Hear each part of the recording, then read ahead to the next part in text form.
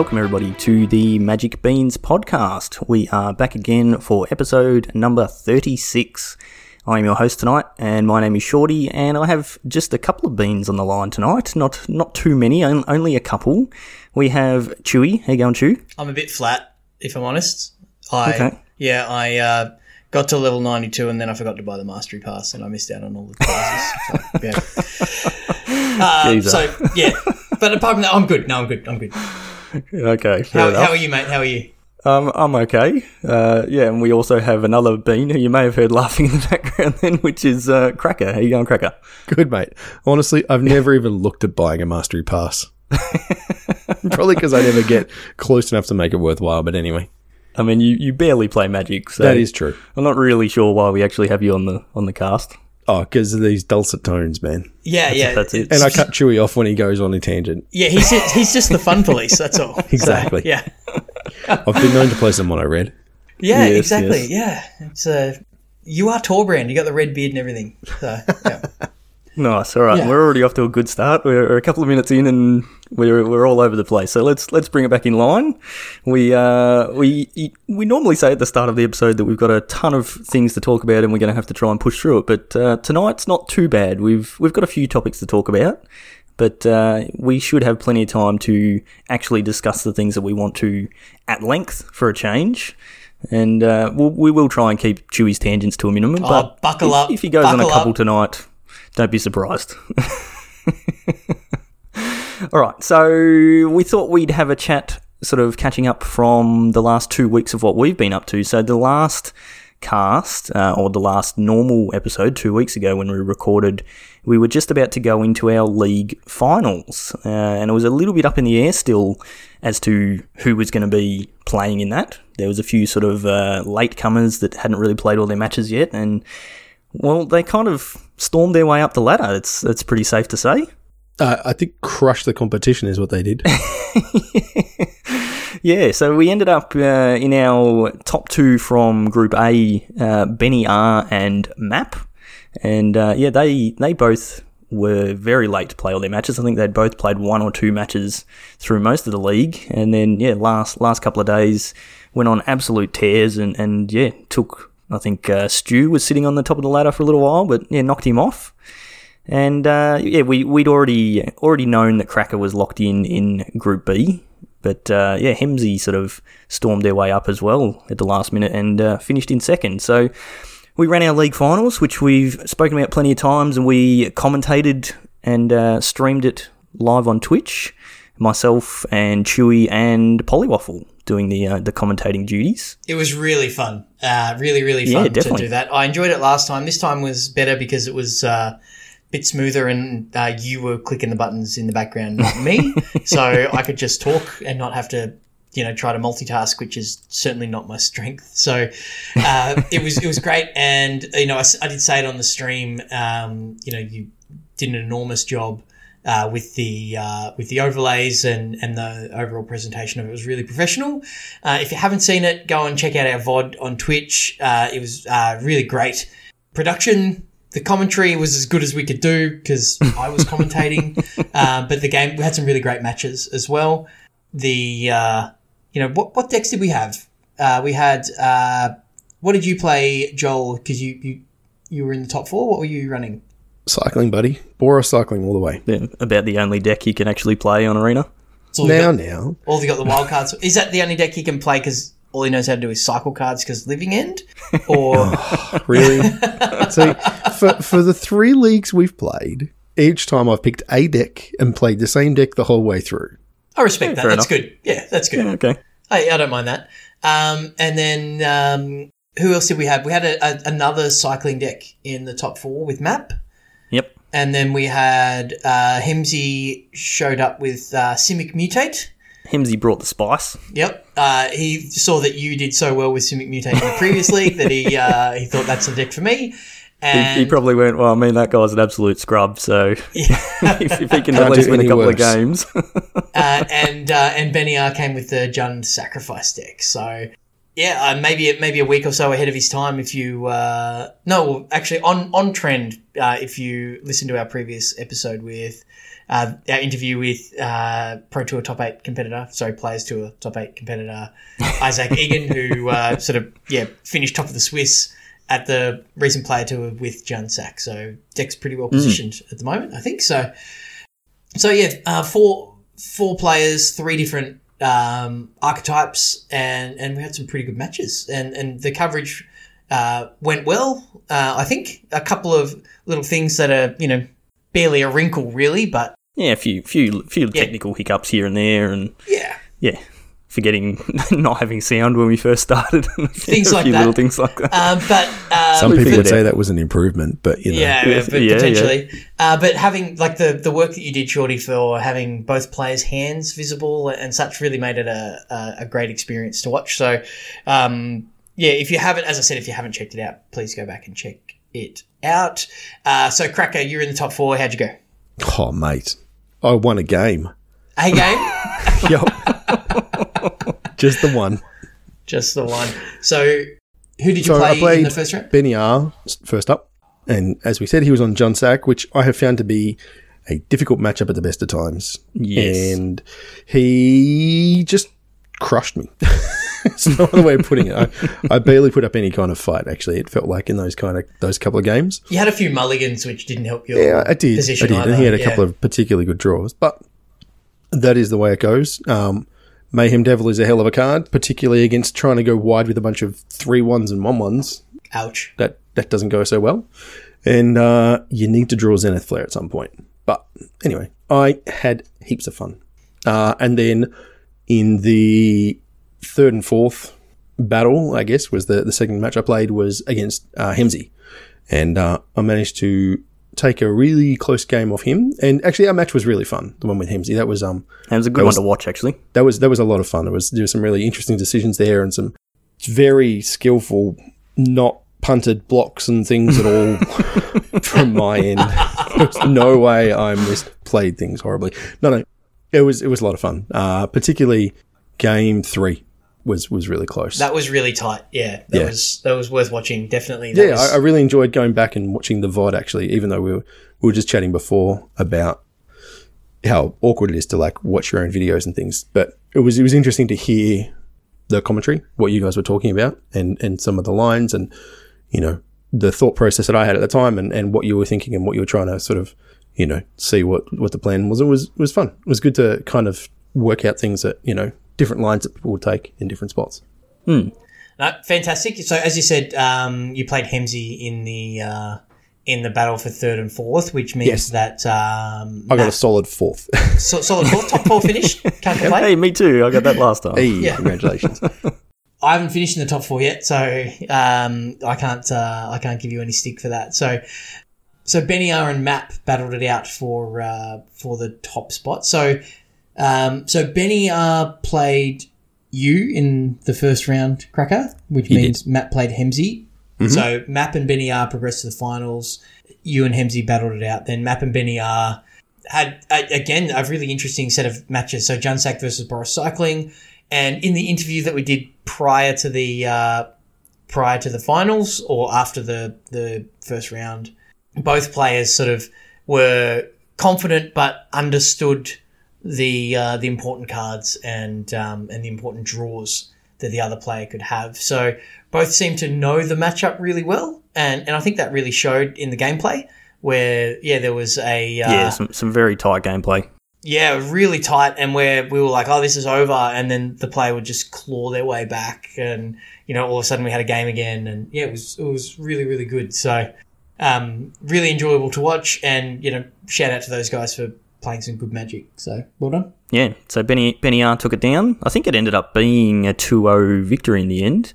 It did, but that was some really long games. Yeah, went for quite a while, which made it great for us for commentating, and made for good coverage. So yeah, it was an awesome time. Like Chewy said, if you didn't catch it, the VOD's still there on Twitch, so you can go and find that. It is good to watch, and pretty proud of how the overlays and everything worked. A few issues with my computer doing some slowing, absolute slowing down, nearly crashing, but it made it through, so that was cool. We had plenty of people tuning in to watch it, and we gave away a bunch of arena codes as well. So I think everybody had a pretty great time, and we will definitely be looking forward to doing that again. We said we were going to have a short break from doing our leagues. We've kind of been doing them back to back to back. We thought we might give it a break for a couple of weeks, and then we'll announce another one. So we may announce that on the next episode in a fortnight. So keep an eye out or an ear out for that, and definitely come and join us because they are a lot of fun. Always free to enter, and grab yourself some prizes. So there'll probably be M21 boosters, I'd imagine. Yes. Yep. Yeah, nice. We'll have to work something out for that. So. But you and I, Chewy, have been doing some more streaming as well. We were lucky enough to be invited into the Wizards Early Access Streamer event. So if you don't know what this is, every time there's a new set that comes out, or over the last couple of years at least, Wizards has been giving streamers the opportunity to get their hands on the cards early. So they give you a special account to use, and basically the day before the set releases on Arena, you can log in and stream as much as you want. You have effectively infinite wild cards and golden gems, and you can build a bunch of decks and have some fun. So how good was it to see like the VIP icon on your desktop? It was pretty cool. A bit of a head being a part of it. Hovering over your wild cards and seeing 15,000 of each of them. It was awesome. Yeah, and there was a Discord set up with the content creators, and there was a bit of chat there, and it was awesome. So you jumped on. So we kind of align with sort of the European streamers, I guess, more than the US. So like the time zone for us, it was sort of I think 1 a.m. to 11 p.m. on a weekday, so I think it was a Thursday, which makes it a little bit hard for us when we're still working full time, that sort of thing. But I jumped on pretty much as soon as I got home, so I jumped on about 4 p.m. ish, and streamed up till about 7:30, and then you took over. So we got a good whatever that is, 6 to 7 hours of stream going, and it was just great. The whole experience was really cool. It was just cool to be a part of something official that content creators, I guess you'd call us. Felt legit. Felt legit. It was good. What I found, it was normally I will look at a deck to play in standard. Like when a new set comes out, I'll look at a deck and go, oh, this deck gains this card. I'll keep playing this deck, but I'll just update it until the format figures itself out, and then I'll just play whatever the best deck is, or whatever appeals to me. Not necessarily the best deck, but the deck that sort of that I think I might enjoy. But this was the first time in a really long time, and this kind of felt like going way back, showing my age here, like pre-streaming and internet. Pre-net decks? When net decking was, something that you pulled from a forum somewhere or something. So was it Scry magazine? Yeah, well, not quite that old, but maybe something off the early days of Reddit or Paradise for the Australian viewers, MTG Paradise. Yeah, the forums. Yeah, and where you actually had to brew, and it was really fun. And we weren't necessarily brewing I was brewing what I thought would be a good deck and would be powerful and could potentially be a player in the metagame. But then I'm like, there's these really cool things that I want to do, right? So hang on. Just 1 second. The dogs deck? Oh no, how cool was that? It was just like dogs for days, man. It was great. So for those who didn't know, I got all the Naya color, the red, white and green, anything in standard that had creature type dog, with some lands and Embercleave, and it wasn't very good, but it was fun because we got to play lots of dogs. So, I mean, you are a dogs fan in Aussie rules football, or footy as we call it. Exactly, and I have a Labrador cross. Yeah, I call him a Labrador unless I'm angry at him, and then I call him a Labrador cross. You're also a dog sometimes. Is that? I don't know what you mean. Can we pause the cast and sort this out? Okay, welcome back, guys. So we've got there's now only 2 beans. I really enjoyed it. So as I said, I played the dogs deck. I played green, white, +1 counters, and some. I played a really cool deck that I saw somebody played against Shorty, and we were all like, "This deck's amazing." I don't know how good it is, but it's awesome. Where it was basically the Simic Mutate shell with Terror of the Peaks, and it kind of did its thing against Shorty, and we're all very impressed. If you can't remember what Terror of the Peaks is, it is a card from the new set. So I think we might have spoken about the previous cast. Yeah, so it's a 3 red for a dragon, 5/4 flyer. Spells your opponent's cast that target Terror of the Peaks cost an additional 3 life to cast. So it's a pay life tax on trying to kill this dude, which is not the important part and not the reason why Chewy was playing it in that deck. The second part of it is whenever another creature enters a battlefield under your control, Terror of the Peaks deals damage equal to that creature's power to any target. So how did that work out for you, Chew? Yeah, it was awesome. When you've got the Illuna and the Starix. Yeah, you could just like have that big combo turn. So you had you had ramp in, because one of the best creatures in the Mutate deck is the Arboreal Grazer, because it costs 1, and you could get a quick Terror of the Peaks and then start mutating Starixes and Illunas and getting all these triggers, and it was pretty fun. So I really did enjoy it. I learnt a lot, like how to mutate onto Nissa lands. You learned don't mutate onto Nissa lands. Yeah, you're better off just mutating onto something else, because you always get it wrong and you end up with a 3/3 instead of a 9/9. But whatever. But yeah, the deck was really fun. I don't think it's like awesome for, I haven't broken the format or anything, but it was really fun to play. It was a good sort of showcase of the new cards as far as that is concerned. And that was kind of the purpose of the event. Like the whole thing is to try and showcase the new cards and come up with cool brews and that sort of thing. And you can play in sealed events and drafts and that sort of stuff, which I think they were sort of struggling to fire a little bit in the later evening by the time Chewy got on. But we're hoping if we're lucky enough to get invited next time that we might be able to string together a longer stream and in a few shifts, and maybe even get Cracker on there streaming. We'll see what happens. Yeah. So what did you play, Shorty? So I sort of took that mantra to heart and played a few different brews as well. I started off with mono red deck just to keep the Blaster Boy happy. Played some mono red Cavalcade and trying to get I've completely blanked on what it's called. Chandra's Igniter. That's the one. Chandra's Igniter. It's a 6 mana 6/5, and it gets cheaper for each non-combat damage you've dealt to your opponent this turn. Yeah, it's not called Chandra's Igniter. It's called something else. You sure? But it makes sense to with Cavalcade, right? So you play a bunch of 1-drops, and then you like attack with Cavalcade and do a whole bunch of non-combat damage, as well as a bunch of damage from attacking with your 1-drops, and then you just drop a 6/5. It's kind of like that hammer blow, right? You're playing like a 2 mana 6/5. Does it have trample?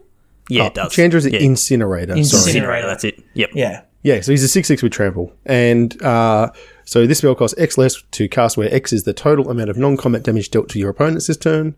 And whenever a source you control deals non-combat damage to an opponent, Chandra's Incinerator deals that much damage to target creature or planeswalker that player controls.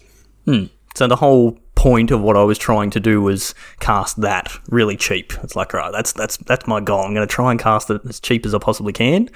And I just kept failing at it. You did cast it for 6 once, though. Yeah, the first time I cast it, I paid the full 6 mana for it. So you kept killing people before you drew it, was your problem. But look, I don't think the important thing is that you killed people with Cavalcade. I think the important thing is the opponents that you beat during this event. I humbly hand over the mantle of Pro Killer. This is the official handover from me to you, Shorty. So you took down some very big names, some Mythic Championship winners, and some other MPL players. So talk us through that. You have the floor. I don't know if it really counts for much. Like, we're playing in a super casual event. I'm not really taking too much credit for it. But mate, you haven't stopped talking about it since the time it happened. Yeah. So you might I think you've talked about it more than me. But anyway, But I was lucky enough to get paired up against Andrea Mengucci. So beat him. That was good fun. And then not long after that, got paired up against Canister and beat him. And then not long after that, got paired up against Gregors Kowalski and beat him as well. So that was good fun. Three MPL players and managed to knock them all off. But yeah, very, very casual. We're all playing random janky decks. So it was good fun. I liked the Sultai peer through depth. Yeah, peer into the abyss, Underworld Dreams combo. So yeah, that was another deck I played. So yeah, you're trying to cast the peer into the abyss, which is target player draws half the cards in their library and loses half their life. But if you cast that with an Underworld Dreams on the battlefield, which is a 3-mana enchantment that when your opponent draws a card, they lose a life, you instant kill them, basically. They draw half their library and then just take a whole bunch of damage. So played that for a little while. That was actually surprisingly good. Did pretty well with that one. Not sure how that would go in standard at the moment. The old 9-mana insta-kill, huh? Yeah. Oh, you got ramp spells, you got Nissa. Yeah, I had one turn where you're playing Bolas' Citadel as well, so yeah, I had one turn where it's like, alright, I'm dead next turn, I'm just going to drop this Bolas' Citadel, and then just went off and chained a whole bunch of things together, and yeah, got the win, so that was good fun. I also tried the green-white counters deck that Chewy played, and that actually seems fairly competitive. We might see a bit more of that in standard at some point. Maybe it might be a post-rotation deck. We'll sort of have to see how that one goes. There's kind of a card that's keeping mid-range creature decks in check right now. Yes, we'll get into that one. I don't think he's rotating anytime soon. Keeping creatures with a colour. Yeah. Yeah, exactly. Yep. So. And the other deck I played, I built a mono blue self-mill deck. So I wanted to play the new Teferi just to see how that went. And Baron was the other one, which is an interesting take on a Mana War where it comes into play and it can bounce a creature or a planeswalker of either yours or your opponent's. But if you bounce one of your creatures, then you get to draw a card at the end of turn. So yeah, doing a whole bunch of milling and bouncing my creatures back that have their mill triggers, and then winning with either the Jace Wielder of Mysteries or the Thassa's Oracle. So, yeah, surprisingly got a few wins with that as well. Definitely accidentally milled myself once. I didn't win. That's how you know you're doing it right. You accidentally deliberately did that on stream just for the attention and the laughs. So well done. Absolutely. A bit of showmanship. Yes, did that on purpose. Yeah, absolutely. But I really enjoyed it. I really look forward to the next one. Yeah, as you said, fun. Having I might plan for a little bit of time off when we know the next one's coming up. I'll book an ADO. And try to extend the stream and get some more action. Is it Zendikar that comes out next? Yeah, next set is Zendikar set. So we can in October crack Scalding Tarns and stuff. It'd be great. Probably not. No. Are you going to just have like packs of original Zendikar to be able to do that? That'd be nice. Maybe next Chaos Draft I'll get some original Zendikar. I'm sure Polywaffle has a box stashed away somewhere. He does now that we mentioned it. So obviously that was the 24 hours before the Magic M21. Sorry, Magic 21 was out. It's been out for a week or so now. Yeah, a bit over a week. Yeah. What are we seeing? I haven't played that much. But got on the stream the other night. We've been doing a lot of streaming lately, which is really good. If you're not following us on Twitch, just shameless plug here, go and find us on Twitch, Magic Beans Cast, because I think we're putting out some pretty good content at the moment. It's really fun. I'm definitely enjoying it. Don't know if it's good, but it's fun. I streamed for the other night, and I put a poll up on our Discord and asked what people wanted to see, and the votes came back as wanting to see some Simic ramp with our old mate Eugene. That seems to be taking over standard already. Who'd have thought? Who would have thought that with all this ramp in the format, it wouldn't be hard to get a 8-mana Planeswalker on the battlefield. And yeah, I think I played for 2.5 hours and I think you guys watched a fair bit of it. We had a whole bunch of people just concede as soon as I cast Eugene. It was hilarious. So, I think people are... combo to win the game, man. You don't even need that extra black pip. You just put Eugene on the stack and win. Well, the thing is, you can pretty easily hit turn 3 Nissa. It's not that hard to do. You can go turn 1 Grazer, turn 2 Cultivate, and then turn 3 Nissa. So you can actually untap on turn 4 and cast the old Eugene, or the newer, the War of the Spark one, that makes your colourless things cost 2 less, and then you can also cast the new one, all on turn 4. So that's a little bit of a problem. Sorry, are we talking about a modern deck here or a standard deck? No, because turn 3 Tron only gets to play 1. He gets to play Karn. You also get to do a couple of attacks in there with your Nissa lands, so... Hang on. What, you miss a very important point there. You also get to attack with your Arboreal Grazer. Oh, yeah, yes. Yes. If you ever have the option, if you're not playing against an opponent that's playing hasty creatures, you should always be attacking with your Arboreal Grazer just to send a message. Send that message, people. It's good. Yeah, I love it. It also thoroughly confuses your opponent and they think you're a scrub, so... they've got that part right. You're getting some... Well, you're picking up some percentage points there somewhere. That's right. Yeah. The old they didn't even block that. That was the disappointing thing. Yeah. They never block it. So are we seeing much of a change in the tiers of the metagame in Standard, you reckon? No. Yeah, I think so. There's a few people with tiers when they get Ugin cast against them.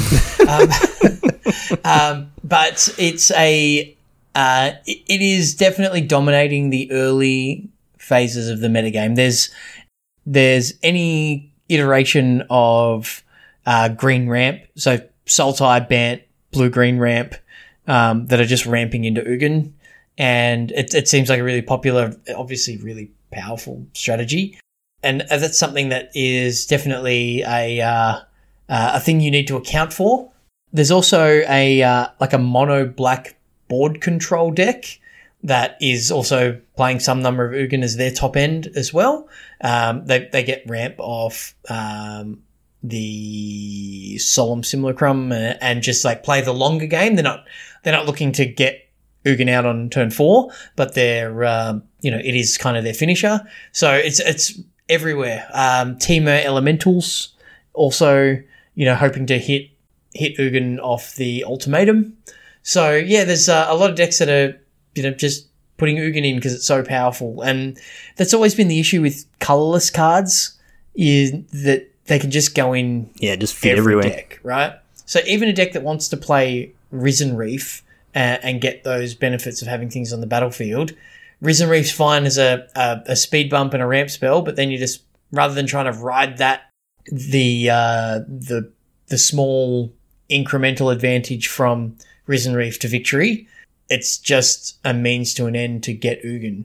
So yeah, the format needs to adjust, I think, but yeah. So I would say, and I put in our show notes kind of based on our limited constructed experience. That makes sense.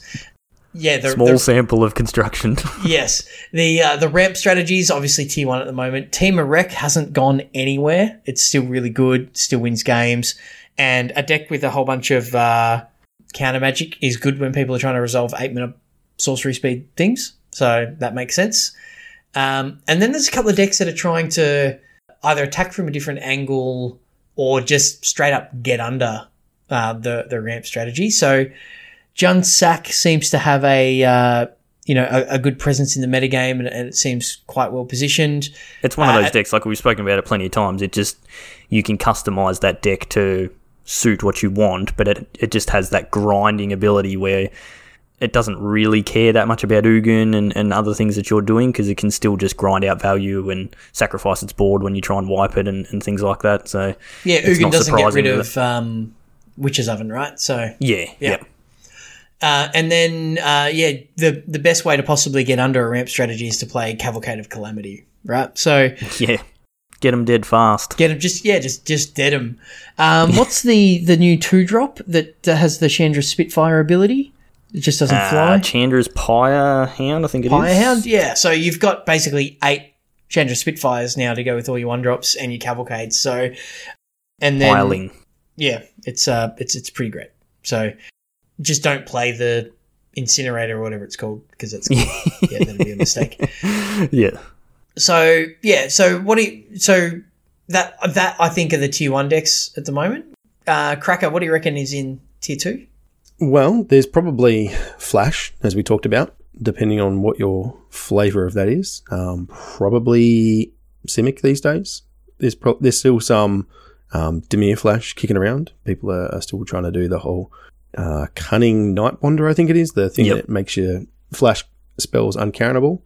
Flash is pretty hard up against Bant. With Teferi into Ugin is just too much. Then there's also Mono Green, which I think is actually pretty good. I've seen some really consistent like turn 4 kills with Mono Green, just kind of curving out. They're playing a lot of Gem Raisers in the main and a lot of snakes. The Stonecoil Serpent is particularly good, I think, at the moment. It kind of doesn't die to Ugin. Doesn't die to Ugin, doesn't die to Expansion Explosion, doesn't get bounced by Teferi, has Trample, so it goes over cats and things. So I think it's particularly strong at the moment. So if you've got room and you're wanting to play creatures, maybe have a look and see if you can fit that in there somewhere. And then, there's a couple of other things. There's still Mardu Knights. There's still Gruul. I don't think they're good enough anymore. The problem that we have now, right, is that, like, for the last couple of years, all the most busted things have been Simic, and they've all been Ramp. Right? Yeah. Right? And so, like, Grazer was always just a problem for aggro decks, because you go, aha, I've got a 1/1 with haste. And they go, aha, I've got an 0/3. And it also has reach. And yeah, it's got reach. And because I was playing 1/1 with flying. But anyway, so yeah, it just seems that the aggro decks are just struggling, because in theory they should be favoured against the ramp decks, but the problem is that Jund just murders anything cheap, right? If you're trying to play creature strategies, good luck. You just can't beat Jund or Rakdos Sack, right? But on that as well, though, like the ramp strategies, traditionally ramp strategies have been like rampant growth, cultivate effects, right? But now ramp strategies gain you 3 life and bring in a 6/6, or they're an 0/3 blocker, or they make 3/3s. Right, so or they get a land when they come into play and draw a card when they leave in Solemn that we're seeing now. So it's a different paradigm for ramp now, and they are so much more resilient to the aggressive decks. So and as we've seen, Mono Red, which has kind of never gone anywhere in the metagame, has reverted back to Cavalcade, just as a way to punch through. Because, if your 1/1 haste guy is getting blocked by the 0/3, at least Cavalcade gives you, recurring damage. So yeah, it's tricky. And look, I don't mind that, like, ramp is the thing at the moment. It's probably too good. The thing that I think is interestingly absent is control. I haven't seen anyone trying to really do, a really good control deck. I haven't seen anyone trying to make white. Yeah, it just feels. Well, I mean, underwhelming. I mean, what are you going to do? You're going to cast it. Yeah, but do you think I it's go? Just I've got a turn 6 Dream Trawler. You're like, cool story. Yeah, but do you think it's just because it's early in the metagame? No, I just think that the ramp decks every threat that they play is just game ending. Uro, game ending. Nissa, game ending. Every card. Krasis, game ending. Like, literally everything from turn 3 onwards is a must answer threat, all the way up to Ugin or whatever it is. Great Henge if you're playing mono green. Like, there's just all these different things that control. Honestly, I think 1-for-1 in standard in 2020 is a horrible place to be, and that sucks. What if they reprinted Mana Leak?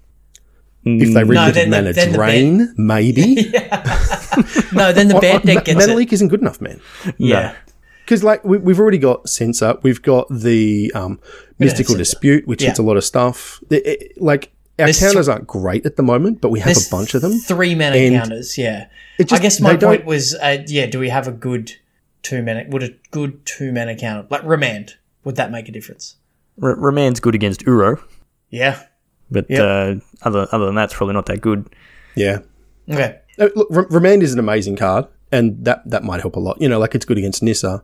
It's good against like all of those big things, but they just untap and do it again. Yeah, but it's also not as good when your opponent who's playing Bant or Simic has access to Mystical Dispute. Yeah, that is and they just wait an extra turn and they've got a 1-mana counterspell. So, yeah, it's the other issue is the ramp deck. Yeah, the reason why the aggro decks aren't as good is the mana. Like if you're playing Gruul, you have Stomping Grounds, but your only other dual land is Temples, which come into play tapped. So aggro decks, they just struggle because they can't get those, or they can't guarantee those quick starts with good mana. So yeah, either that or you have to play 3 colours like Mardu Knights, and you just have. Well, but you're playing Fable Passage in those decks as well, right? Yeah, and so you end up in the same thing. Yeah.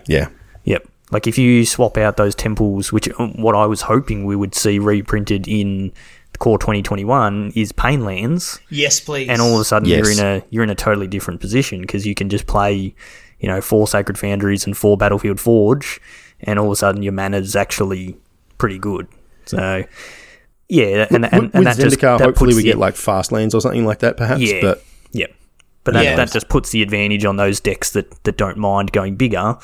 And when you can, like we saw it when I was streaming the other night, when you can go, Forest, Grazer, and put a Temple into play, you don't care that it comes in tapped because it's coming in tapped anyway off the Grazer, and you get to scry. So the value is just so high. So Wizards, if you're listening, please give us Painlands. We need them for Pioneer anyway. I've got all these whiteboarded ones I need to use. Exactly. All these opponents we need to tilt.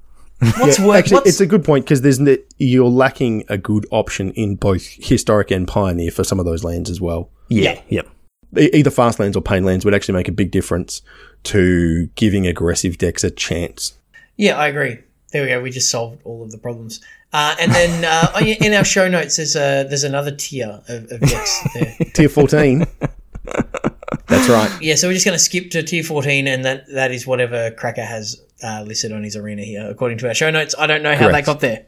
I put it in there. Oh, okay. I was trying to play some Izzet spells last night, and it was fun until my opponent went turn 3 fairy, and I was like, okay, sure. And then turn 4 fairy, and oof, that's a rough combination to try and fight through with a couple of Terramanders or hasty Sprite Dragons. Because actually, can we talk about new Teferi for a second? Yeah, go for it. And I'm not looking to bash particularly. Because you've spent the last year talking about 3 fairy in a negative light. So are we just getting an upgrade now? It's not an upgrade, but I actually think that it's interesting and it's stronger than I expected it to be. Like looking at it on paper, and before we got to kind of play with or against it, it seemed good, right? Like you could see that you go, all right, well, I get to loot twice and I get to phase something out, and that's not as good as bouncing it, but it's still okay, and it costs 4. Doesn't matter. The fact that you can do phasing at instant speed is huge. That has been way more impactful than I expected it to be. Even having read it and understood that I could do it during declare attackers. But it just means that I can't double block things, because if I do that, then they just wait till I've declared my blockers. It just messes combat up so horrendously. And if you don't put, if you go, all right, I'm going to attack Teferi, right? I'm going to try and clear him with creatures, and they've got, nothing to do. I can send enough damage at it to kill it with one creature and then attack them to try and, chip them down. You can't. You have to overcommit to trying to clear it, which means that if you don't commit enough, then they can just loot, and then they're filling up their graveyard, they're sculpting their hand, or they get to phase it out. So look, really, really strong. I think we're going to see a lot of that. I don't know what shell it is, but card is really good. Planeswalkers are a difficult card to evaluate at Super first. hard. Yeah. But this one, as with 3 fairy, seemed obviously good. And that is scary, because there's so many Planeswalkers that you're like, oh yeah, that seems powerful, but we need to see if it finds a home, or we need to actually play with that to know if it's good, and they can, still turn out good. But when they're obviously good, that frightens me a little, because that generally means that they're pretty OP. You see, I like cards I've never been one that's hate it on Planeswalkers. I know some people are just like, they've ruined Magic and it's, terrible for the game, whatever. I actually find them like interesting. I think there's some really interesting play patterns and they are incremental advantage, but I think that they've kind of been pushed to the point now where they are too good. Just generically. I think cards and the design like Calix is really interesting, where there's more of a like deck building constraint. You've got to play some enchantments and stuff. And if you do, Calix is nuts. It draws you cards, it exiles things, it's super powerful. It's got a really, really good ultimate, but it doesn't just go in every like green-white deck. And it's also, Calix is a great Planeswalker in a limited format as well. Sure. Because, if you open it early and, you go, okay, that's the lane I'm in, right? But if you open Calix in pack 3 and you're, not playing a whole bunch of enchantments, then you go, well, it pains me to pass a Planeswalker, but it's just not the right card for my deck. So that's kind of build around specific set of abilities. I agree with you, is that they're the Planeswalkers I enjoy, but when they're just generically good, like Jace the Mind Sculptor or Teferi, then yeah, they are a bit format warping. Yeah. And I think it's interesting that like the last time we saw Ugin, he didn't actually see that much play. Like it was good. It was the top end of a couple of decks, but it wasn't as omnipresent as it is at the moment. And I think that's just due to all of the insane amounts of ramp that we have.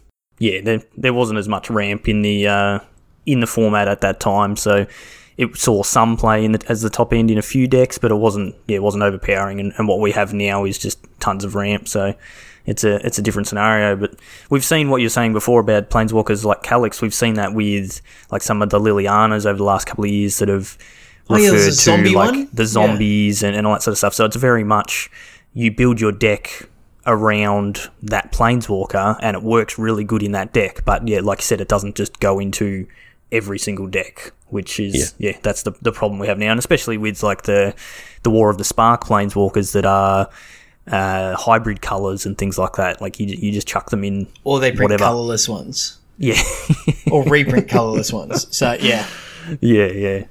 So, but yeah, it'll be interesting to see. I think like the new Teferi, it's kind of similar to the 5-mana Teferi, the Hero of Dominaria that we saw. Hero of Dominaria wasn't super hyped when it came out. People were like, it's effectively a 3-mana Planeswalker. You play it on turn 5, but you get to untap 2 lands. And it wasn't until people really started playing with it that it was like, oh, hang on, no, this is actually really oppressive. Like dropping it down and then being able to tuck a creature and or keep your mana untapped or whatever. Like it was actually really strong. And I think we're going to see that, like you said, with this new one. Yeah, it's the format needs to adjust.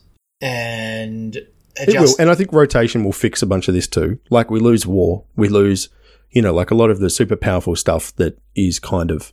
I mean, we are at peak power as far as standard goes right now. Yes. Right? We have the most sets that you can have, and so this is when things tend to be like mythic deck and the most powerful strategies that you can have. So, like, it's the cycle, and I think people are just kind of end up being a little frustrated. Like, speaking personally, obviously, with some of the cards by this point, because you've seen them and played against them for the last couple of years. You're like, can we just do something different? So, another 3 months. Yeah, but there is still a lot, I think, especially for the next few weeks, there's still a lot of brewing that can be done. And yeah, for sure. If you're just playing ladder, if you're in gold or even platinum on the ladder or lower than that, there's no reason why you can't play whatever you want.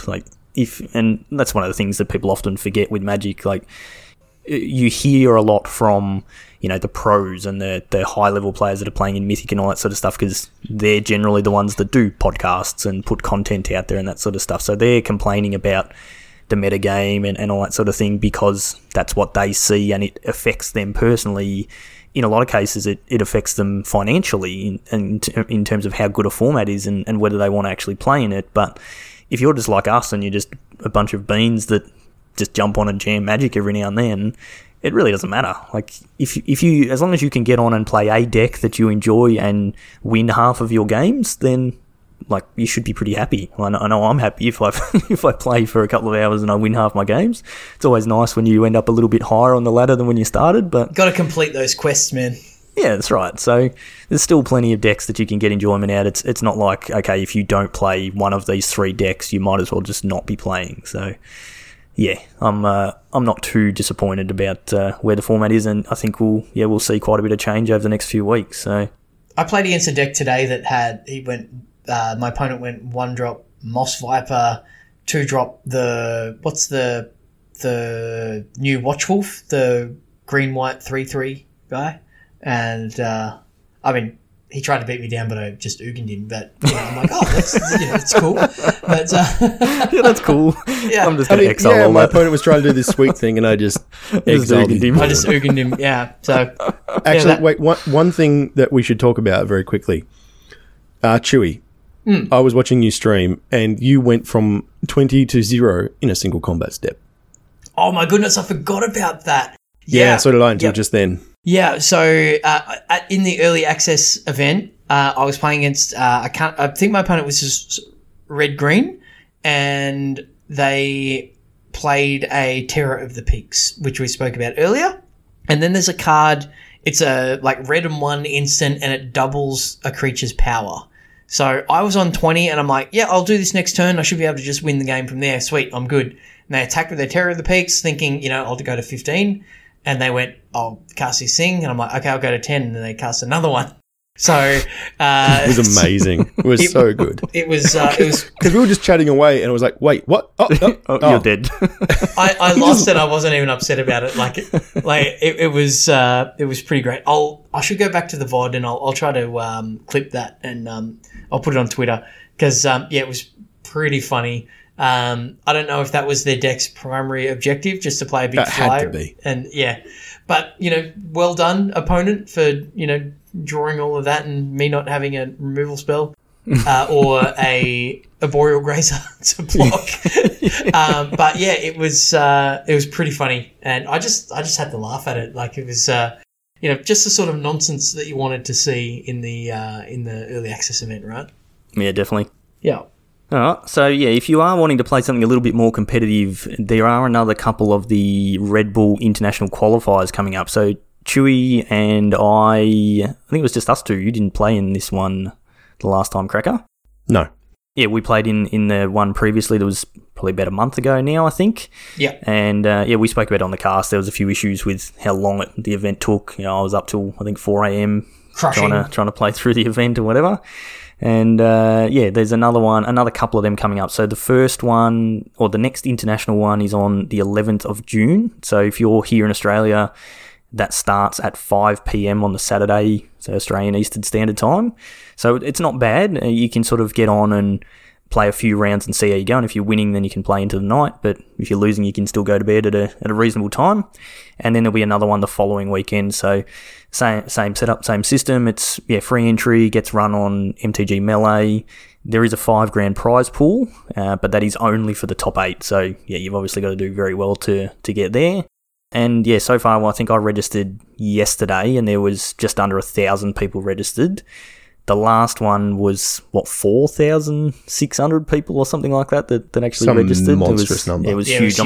I'm tipping they don't get anywhere near that many this time after sort of how poorly. Well, nowhere near that many played either is worth mentioning. Yeah, that's right. I think there was about 4.5 registered, and I think like 2,800 or something actually played. So. Which is still a massive tournament. Yeah, it is. Yeah.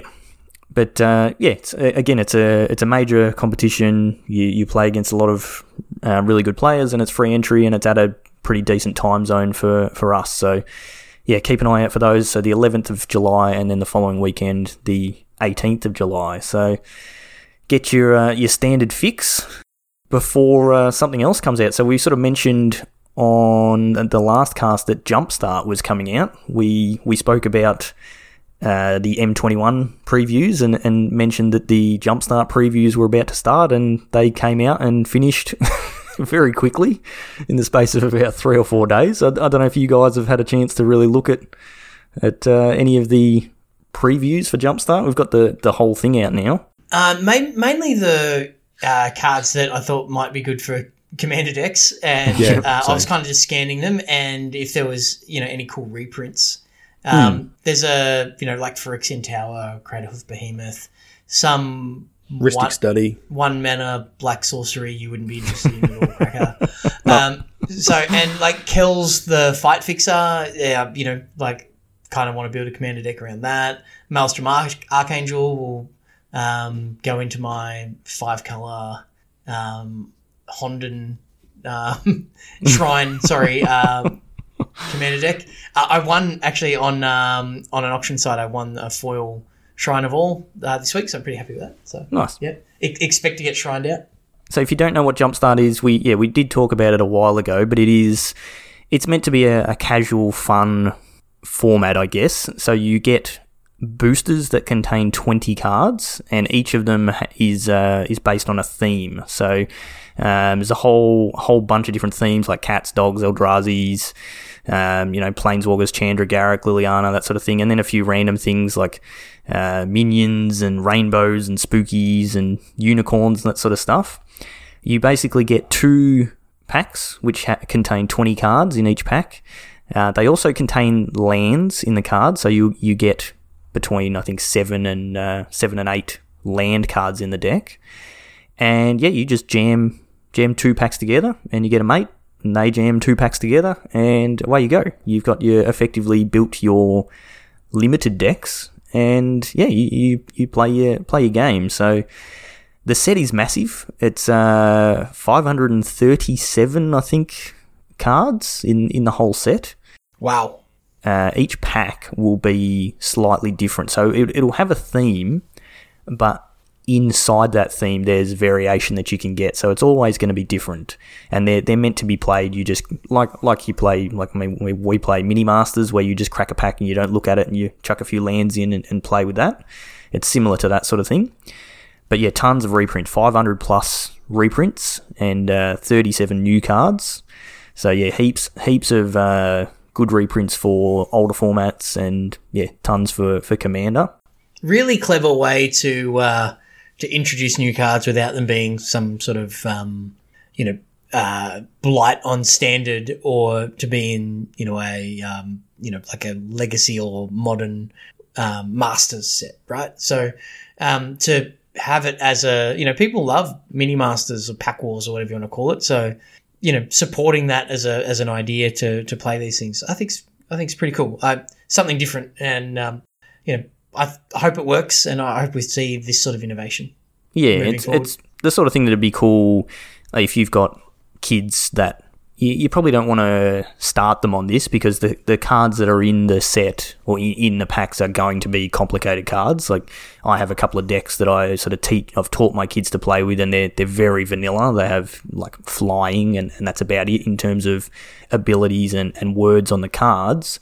These aren't going to be like that. They're going to have proper mechanics and all that sort of stuff, complicated things. So yeah, you probably don't want to start somebody right off on this, but if you've got friends, family that at least have a vague idea how to play, you might have played a few games with them, or they might play the occasional Commander game, this is the sort of thing that's perfect for them. You can just, you can go and buy a box. I think the boxes are pre-ordering for 160 Australian, so that's what, like $12 US for a whole box. But that's about the price of that's about retail for a regular box. How many boosters are in that pack? Box, I don't know. I looked for that and I couldn't find. But normally it's only 24 in these sorts of different. Well, how many cards are in a pack? Did you say 15? 20. There's 20 cards in a pack, but 7 to 8 of them are lands. So it's slightly less value, I guess, than a regular booster, but you're getting a lot of reprints that are going to be worth a lot of money, and there's probably going to be a bunch of cool stuff that people want. Like some of the basic lands, I don't know if you guys saw, there's a Phyrexian swamp. It's just a basic swamp, but it's got Phyrexian symbol and Phyrexian writing on it, things like that. That's pretty cool. It's got an obliterator on it too, doesn't it? We're seeing a lot of, Obliterator in Historic, the Elspeth Saga. Are we going back to Phyrexia again? I think we might be at some point. Something brewing there. Something brewing. Yeah. Are they going to give us Phyrexian mana again? No, they better not. No. I hope not. I really hope. Come on, bring back Probe. Never did anything wrong. Yeah. But yeah, something cool to sort of suck people in and get them playing a bit more. And yeah, like this is the sort of thing, if I'm not going to buy a box, it's not the sort of product that I want to spend my money on. But if I was to buy a box, I'd be inclined to crack the packs and actually put them in sleeves and keep them as those packs. put a label on them or whatever, so you can replay them and you can just do a lucky dip of the packs and sort of get random combinations and things like that. Could be a pretty cool thing to do. So the cards are coming to Arena. So these cards are going to be legal in the older format, so your Legacy, Commander, Vintage, but they're also going to be going straight into Historic. And Historic's something we've kind of shied away from a fair bit on this podcast. We haven't really played. I know, Cracker, you've played a little bit of it. I've dabbled a bit, yeah. Yeah, and I jumped on. You sent me a mono red list, and I jumped on and played a bit of mono red on Historic. But I think that's something we might have to actually start looking into a bit more, because we're now adding, I don't know if it's exactly 500 cards to Historic, but they're adding a lot of cards to Historic, and it really is going to be its own big format. Yeah, over 300 there is new an ones, asterisk on that, right? Where yes. some of the cards that are in the physical boosters are being replaced by different cards in Arena. So there's if you go to the Wizards website, it actually has those. But Chain Lightning is replaced by Lightning Strike, Lightning Bolt by Lightning Strike, Ball Lightning by Lightning Serpent, etc., etc. So, like, Path to Exile is replaced by Banishing Light. So they're doing that because maybe those other cards aren't coded on Arena, but it's also with Historic in mind, which is predominantly an Arena format. So, there's a power level drop overall. Like, the difference between Exhume and Bond of Revival is quite high, even though they're similar effects. But it is we're still getting all of those other cards. So there's maybe a dozen or 15 cards that are being replaced out of the... There's 20. Yeah. 20, yeah. Out of the... I feel personally targeted, by the way. Because of Exhume. Exhume, Reanimate, and Shieldred are all cards that I've played a lot of. Yep. Yeah. Yeah. But apparently they don't want Reanimator to be OP.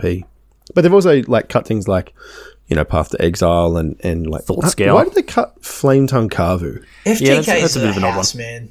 It's really good, but it's not busted. Yeah. Anyway, whatever. No Thought Scour, no Reanimate. Yeah. They are after you.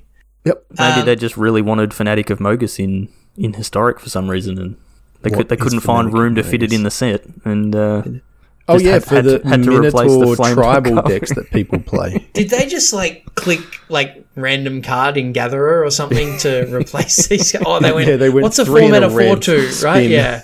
Yeah. Who knows? But so Jumpstart will be released in paper on the 17th of July, so about 2 weeks away from when we're recording this. But it will be coming to Arena on the 16th of July, and there'll be a whole bunch of stuff going into Historic. So if you're into Historic, then I'm sure that's pretty good news for you. But I think we might have to do a bit of brewing and see what we can come up with, and might have to find, allocate one of the beans to become our Historic expert and keep us abreast of what's going on in that format, because I think it could be a bit of fun. It's always fun brewing in a new thing. We sort of found that with Pioneer when that format first got birthed. It was it was Brewer's Paradise. You could do whatever you wanted, and I think we might be seeing a bit of that in Historic, because we're also getting later on in the year Armenket remasters that'll be coming out, and that's going into Historic as well. So, all right, could be pretty cool. So, get your Brewers hats on. Cracker's just excited about cycling now because of Armenket. That's all. More cycling for your cycling deck.